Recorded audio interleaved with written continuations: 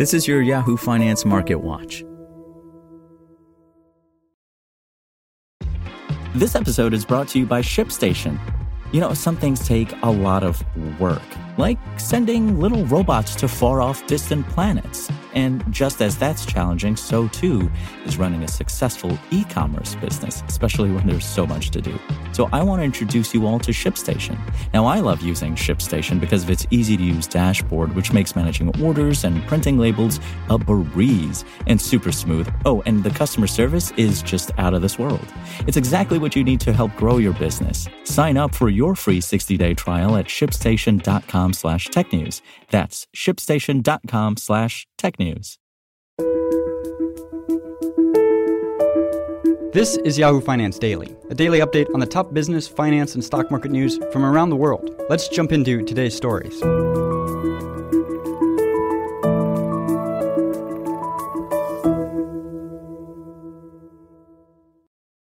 Stocks pushed into positive territory Wednesday afternoon after the Federal Reserve's latest meeting minutes provided more clarity on the central bank's thinking about addressing inflationary pressures.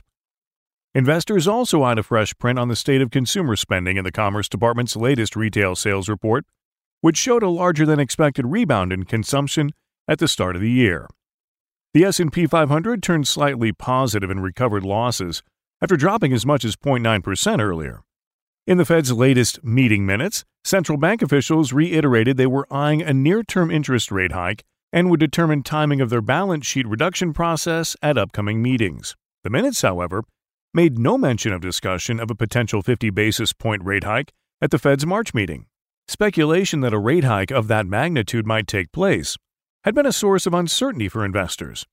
Wednesday's market moves came on the heels of a jump on Tuesday, with the S&P 500 closing higher by 1.6% in its first rise in 4 sessions. The jump came amid an announcement from Russia that it had pulled back troops near Ukraine and was seeking to continue diplomatic efforts with the West.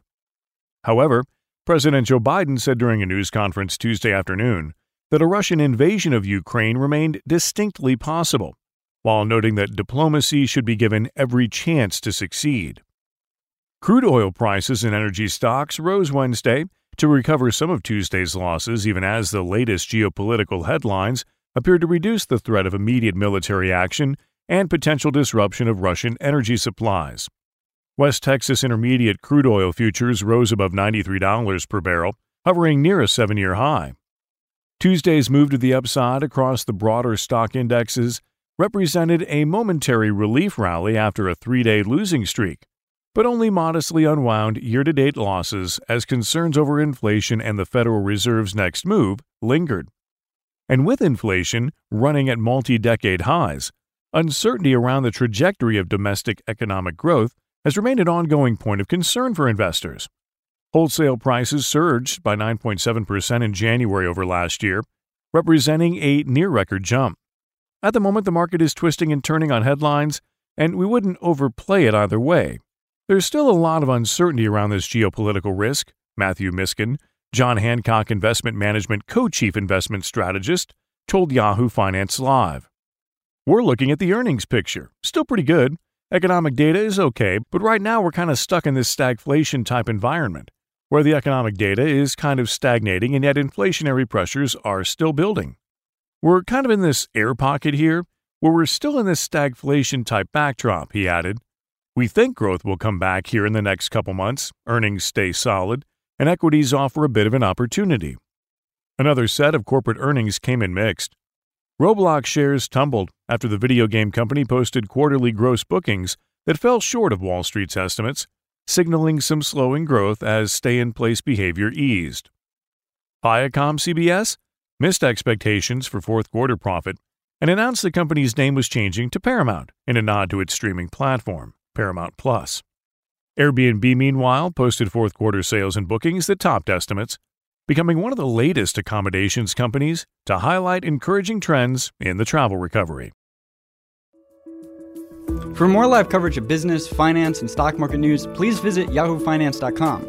We'll be back tomorrow morning with your daily update. So until then, thanks for listening.